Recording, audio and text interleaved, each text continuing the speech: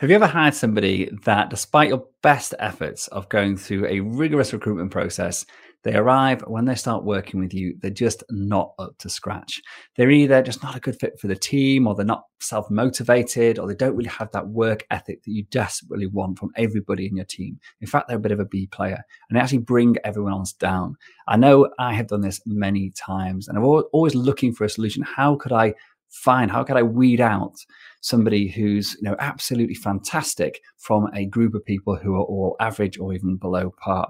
And I came across a great resource. It was recommended to me by one of my clients. I want to share that resource with you now. It's a bunch of interview questions that you use in a live interview or in a group interview in order for you to really find out what makes someone tick and give you a really good chance of finding the perfect fit for your business. So the question is this: how do entrepreneurs like us, who don't have an endless supply of cash, how do we leverage the best apps, virtual assistants, automation tools, and systems to scale our businesses, increase our profits, and have more time to do what we love to do each day? That is the question, and this podcast will give you the answer. My name's Dr. Steve Day, and this is Systemize Your Success. Okay, so today I'm going to be going through a resource that's provided for free on a website called tablegroup.com. It's all about finding the ideal team player for your business. And it's an interview guide with questions. And I'm going to just read those questions. It's a guy called Patrick Lencioni, and it's from his book, The Ideal Team Player. So if you're interested in learning more about this, I recommend you go and check that book out. And you can get this resource for yourself if you go to the website. I will put the links in the show notes, but you can then obviously just go there. It's a just tablegroup.com. Okay, cool. So this is a guide. It's his work. I'm not plagiarizing his work. I'm sharing it with complete, telling you this is what he's done. So please don't think this is my ideas. I'm just sharing something that we find very useful in our business. I'm going to read through some of the things that he has put on this. I'm not going to cover every single question on here. If you want the full insight into everything, then you'll have to go and check it out for yourself. Okay, so first of all, he talks about finding somebody who is humble. And he talks about humble team members that are quick to point out the contributions of others and slow to seek attention for their own. They share credit, they empathize team over self, and define success collectively rather than individuals. And when I chatted to George Verdes, who is the guy who shared this with me, he was talking about when he's interviewing people that he's looking out for people who use I in conversation all the time when they're talking about work rather than we. And it's a really quick way to actually think, is this person sort of think about themselves all the time, or are they thinking about the collective? Because whatever somebody does in a business, it's very, very rarely a single person's effort. It's usually a team effort, even if it's just the support that everybody else gives them. So very quickly, if someone's saying I in their responses, that's a good sign they're not very humble. So here's a few of the questions that Patrick shares on that resource. So first of all, describe your current team. What do you like and dislike? And here he suggests that asking a team-related question, it may be apparent if he or she values the team effort and is willing to do what's necessary for the good of the team. He encourage the candidate, when you're asking them, to describe specific interactions with colleagues and experiences working on a team. The next question, which I really like, is what's the most embarrassing moment in your career or your biggest failure? And here you're looking for somebody who celebrates that embarrassment, celebrates that embarrassment, or is mortified by it. Humble people generally aren't afraid to tell their unflattering stories because they're comfortable with the fact that they're imperfect, and also for specifics of the real references to the candidate's own culpability. So where did they fail? Where were they culpable for the failure? And are they actually humble enough to actually talk about it openly? And then follow on from that, Patrick suggests the question, how did you handle that embarrassment or failure? And here it's about accepting responsibility for the mistake and what they learned from it, and hopefully what they actually did to change their behavior in the future to avoid it happening again. Next, one of the things, the last one on the humble I'm going to talk about is, can you tell me about someone who is better than you in an area that really matters to you? I love this question. is actually being humble enough to say, even when you feel something is so important, that it's something that you are passionate about, that you feel you're really good at, that you actually acknowledge that there was always somebody who's going to be better than you. So you're looking for, Patrick suggests, candidates who demonstrate a genuine appreciation for others, who have more skill or talent. Humble people are comfortable with this. Ego-driven people are not. So there may be, examples in your own business already when you've got people that are very hard to take feedback, that are very hard to actually listen to others, especially colleagues, and especially if that colleague may be non-senior to them. Some people find issue with that, whereas a humble person will just be grateful for any advice, any help they can get in order to improve. Cool. So the next part of this puzzle is finding somebody who is hungry. And Patrick describes a hungry team member as someone who is self-motivated and diligent. They're constantly thinking about the next step and the next opportunity. A couple of the questions that Patrick suggests are like, what is the hardest you've ever worked on something in your life?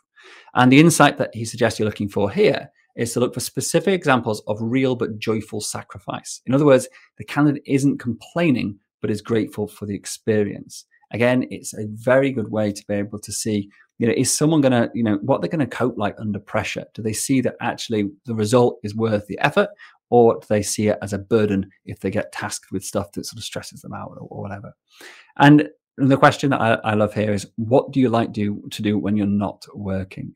So what you're looking for here is someone who's got too many time-consuming hobbies that suggest that that the candidate sees the job as a means to do other things. So some people like working, they like actually having a career, they like what that does for their status internally, but also externally as well. And that's the kind of person that actually you want to work for you. If you're working with someone who's literally just there to get the money to go and do other stuff, then actually that person may not be a good long-term player, because maybe if they get offered more money from somewhere else, then they'll actually go and leave. And he suggests, other insights that Patrick suggests are that this isn't to say that there is one specific kind of activity that's an indicator of not being hungry. And it's not to say that you're looking for someone who has no interest outside of work, but a long list of hobbies: extreme skiing, sled dog sleigh riding, storm chasing, shark hunting. There may be a red flag when it comes to someone who's not going to put in the needs of the team ahead of personal pursuits. So reading this, insights from me, reading this is an interesting one because, okay, I don't do shark chasing, but I do some forms of extreme skiing and ultramarathon running, and I do have a lot of interest outside of work. So I would be challenging some of this. I don't want to dig deeper into it a bit because, I am massively passionate about my work. I work harder in my job than anything else, but I also have other interests. So I think, this is just my personal insight, that you've got to dig into it. And I think the other questions would then play into this as well. You'd find out from a combination of the answers. Okay, so next question he suggests in the hungry arena is, what kind of hours do you generally work? And I like this one because if people are like, strictly 9 to 5, unless, they have really strong commitments, so maybe, they're a parent, they've got kids to pick up from school, they have no option to continue working later, whatever, or, they have other responsibilities then that they can't get out of, and they have to fit working around them, then fair enough. But he suggests that if they do have, they suggest that hardworking people don't typically just work 9 to 5. If they do, they're usually getting additional work done at home. But it's not to say that people aren't stuck in a dead-end 9 to 5 job and they're itching to get out and do something challenging. So that means that they may now be working 9 to 5 job, but they desperately want to do something else. And if the candidate is satisfied with a predictable schedule and talks too much about the balance, then there's a chance that he isn't terribly hungry. And again, it's not a litmus test, he says, but it's a red flag. None of this is to advocate that people should prioritize their work over their families. Not at all. It's just that when candidate focuses a lot of the hours that are expected to work, they may not be the kind of hungry team player you need. So this is an interesting one because I talk a lot about work-life balance, about creating a career or a job or a business that serves you in a way that you can live the life that you choose. And I think even for my staff, I hold their well-being, I hold their freedom very highly. And it's one of our values is about actually, or mission, in fact, is about giving people the lifestyle they deserve. And that's not to say, though, that people shouldn't work hard, because I think for me, hard work is part of having a good lifestyle, being rewarded internally, but also from other people, and getting that positive feedback about the good work that you're doing and the change that you're making in the world it's a bigger play. It's looking at a different level of what it means to work. So I think that what he's getting into here, if I read between the lines, what I take from this is that you don't want someone who's watching the clock. You don't want someone who's turning up at 1 minute past 9 and leaving at 1 minute to 5. You want someone who's actually hungry enough to go, wow, there's a big project on the moment. I've got some deadlines to meet. I'm willing to put in the extra to get it done, on this occasion, and I'm going to work late or whatever. When duty calls, when you need to do that to help the team out, to be a supportive member of the team, that's what I think you really want, and that's what I think this will pull out. You want to be able to get into that conversation about what will they do when the pressure's on. Because I'm not an advocate of someone working beyond their typical work or their paid working hours on a regular basis, because I think people do need to take time out, but I want people to actually step up when they need to. So that's what I took from that. I think it's a great question. But I do also have some opinions on it, shall we say, as I explained. Okay, so that's all about finding someone who's hungry. And the third and final part is finding somebody who's smart. And of course, we all want smart people in our businesses. And so what Patrick describes a smart team player as is someone who is, I'll just read what he says here. Smart team members are interpersonally appropriate and aware. They have good judgment and intuition around the subtleties of group dynamics and the impact of their words and actions. So this here, I think, is a useful one, not only for thinking about your staff, but also your clients. Because if you're a coach like I am, or you deal with clients who may get to interact with each other, or they interact with your team, it's nice to have people who are actually self-aware, that really understand the impacts of their actions and their words and the impact that can have on the people around them. Because ultimately, if somebody isn't, then they can be quite offensive, they can be rude, and actually that can cause disrupt and actually take a lot of time and energy away from serving that person, but also the rest of your clients, because you're actually now trying to deal with the issues that are caused by this. And we've experienced this personally in the past. So it's something that I do think is really important, and to get team players that really get this and to actually understand this, or not even understand it, just to do it naturally, hugely important, because you don't want your team basically upsetting each other. So these are some of the questions that he suggests. Have you ever worked with a difficult colleague or boss, and how did you handle the situation? And the insights he says you're looking for are, by asking the candidates about difficult work relationships, you'll learn if he or she can read situations and people and handle them skillfully. Next, how would you describe your personality? And the insights Patrick suggests here are looking for how accurately the person describes what you're observing and how introspective he or she is. Smart people generally know themselves and find it interesting to talk about their behavioral strengths and weaknesses. People who seem stumped or surprised by this question may not be terribly smart when it comes to people. And this is really digging, like going back to my medical days and everything, and looking at different spectrums of personalities. Some people are naturally self-aware, and if they are naturally self-aware, they're often more empathetic, and some people aren't. And so understanding that can be helpful, whether for whichever role you're hiring for. And actually, when I was chatting to Georgios about this, when he was sharing this with me, we also talked about are there certain roles where some of these skills aren't as important, so to speak, as others. And I think you have to be mindful that there may be brilliant people who don't have the highest level of sort of personal self-awareness that actually could do a specific job very well, maybe a back-end programmer or something like that. And so, again, we've got to take this with, I think, with the judgment of the person they're hiring and how they fit into the team. But that said, you don't want someone, regardless of their role, that is totally self-unaware and that actually causes problems because of it, because it doesn't matter how non-customer facing they are, they're still going to have to deal with team meetings, interact with your other staff, interact with you, take feedback. be humble enough to actually accept that feedback and realize it's meant in a constructive way, a positive way. And, if people aren't able to do that, then they're probably not a good fit. Cool. Last question I'm going to cover from this is, what kind of people annoy you most and how do you deal with them? So here, Patrick suggests that you're looking here for, is the candidate self-aware and their level of self-control. So smart people, he describes, know that pet peeves and I'm going to start again. Smart people know their pet peeves and they own the fact that some of these pet peeves are their own issues. They also know how to deal with annoying people in a productive and constructive way. This I love because, I think that I do find some people frustrating. I think it's just in my sort of personality, my ADHD spectrum brain. And so I've had to learn to really empathize and understand that not everybody's the same. And that by just wanting to surround yourself with people that are just similar to you, then you miss out on so much value in life. But that means that some of those people around you may actually sort of, get under your skin a little bit. And how do you actually deal with them?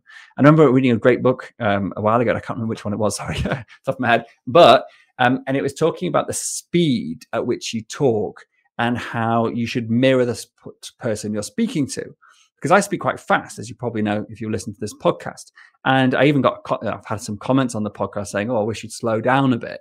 And I don't, because my personality is my personality and you either love it or you don't. And you've always got that great functionality on podcast players to slow me down, to stick me at 75% like I do with my son who's, learning English and from audiobooks. And I just slow them down to like 80-85% so he can actually pick up every single word. And that's what I suggest people do. Because some people resonate with me because of the speed of my voice, because that's the kind of person that they are. They like that fast-paced influx of information like I do. Like I listen to audiobooks on typically 1.5 to 2.5 even times speed, because that's the speed that I process information audibly. That's the right word. But what this made me realize was that actually in certain situations, like when I'm talking to a client, like when I'm actually speaking to somebody maybe about joining our academy, then I do try to mirror them. I'm aware of the pace of their speech. And I try to mirror that to let them feel more comfortable and let them be more receptive. Because if they're getting stressed because I'm speaking a little bit too fast for them and they actually like things at a little bit slower pace, that's not doing either us any favors, whether it's in that environment of learning or is that environment of actually understanding how we can help.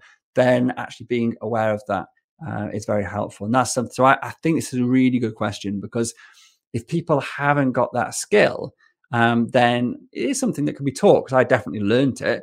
But it's also, if they already have it, then they obviously are a top player already. Cool. That's it. So that's the resource I wanted to share with you today. I want to thank Georges for sharing this with me when he did. It's all about the hiring the ideal team players. And as I said, it comes from a website called tablegroup.com, and you can get that as a free resource. I've not covered everything in it. There's more on there. And so go and check it out for yourself. I don't want to take away the value that they've done. So go and check it out, download it and connect with them, or even go and read the book, The Ideal Team Player, as well, by Patrick Lencioni. Great book. And these are where those insights come from. So that's it. I've got a favor to ask today. Well, not a favor. I just want I want to share this with the world. So all I want you to do today is, if you're on your app for a podcast, if you're on YouTube, if you're on Facebook, whatever you're on, you're listening to this episode, please just hit share and share it with your profile, share it with your colleagues, share it with somebody else who you think might benefit from listening to this episode. I think this episode, like how to interview brilliant people or get the right team players, like it's so valuable. It's such a hugely underdeveloped skill, I think, in business owners that I meet, that I coach. And it's something that I still work on today, every single day, and every time we hire. I'm actually just hiring somebody new at the moment, so I'm looking forward to actually really using these using these questions, which are relatively new to me compared to, I can't remember the last time we hired somebody, was a few months ago. And quite a few months ago. And so these are questions I'm going to actually adapt our hiring process and then probably bring them into some of our training as well, because I think they're absolutely brilliant. And I know that from George's experience, he's got great results from using them. So that's it. As I said, please share this with somebody you love or like, that you want to actually share something super useful. and hopefully they'll get value from it. And if you might know, if you share cool stuff with people, then they actually like you more for it rather than the person that you're actually sharing. So there you go. Have a fantastic day, and I will see you next time. Take care. Thank you so much for joining me and listening to this episode. I'm well aware there are hundreds of great business podcasts out there, and you chose to listen to this one, and for that I am truly grateful. Hopefully what you heard today took you one step closer to building a successful business so you can share your passion with the world and serve an ever-growing number of people. If you got value out of today's episode, then so will someone else you know. By sharing with others what has helped you along your way, you will grow your influence and be the guy or girl that everybody wants to know. So please hit the share button right now, and also remember to subscribe to this podcast so you don't miss future episodes. It's impossible for me to cover absolutely everything in these podcasts, so please do head over to systemizeyoursuccess.com right now and download the show notes, transcriptions, and some of my best frameworks and systems for free. Thanks again for tuning in and being a part of this amazing community. Until next time, this is Dr. Steve Day, and you've been listening to Systemize Your Success.